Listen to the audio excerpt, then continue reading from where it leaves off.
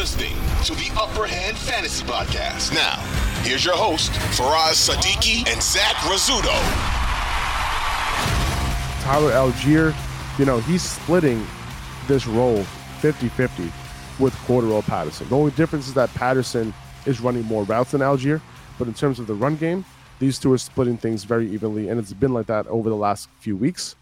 And it doesn't look like it's going to change because we've had multiple weeks now where the carries and the snaps on early downs have been pretty much right up the middle.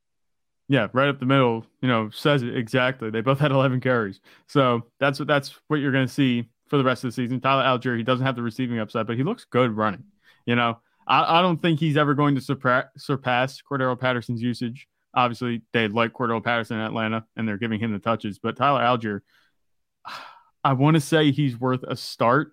His workload is very limited. It's limited to just carries, though. That's the only problem. So His weighted opportunity is going to be very high, and that doesn't translate well. He had 54 yards. He might have looked good doing it on 11 carries, but it only amounts to 5 points. I'm not starting him, but you should definitely have him on your bench just in case anything would happen to Cordero Patterson. If you don't need to start this week, you might not want to pick him up. They have Pittsburgh, which is a tough rushing defense this week, and then they have a bye in week 14.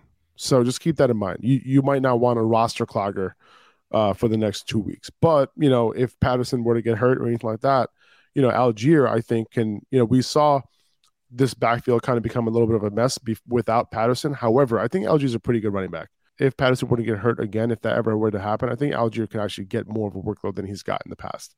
You talk about him maybe being a roster clogger, these next 2 weeks. I think there's a good chance.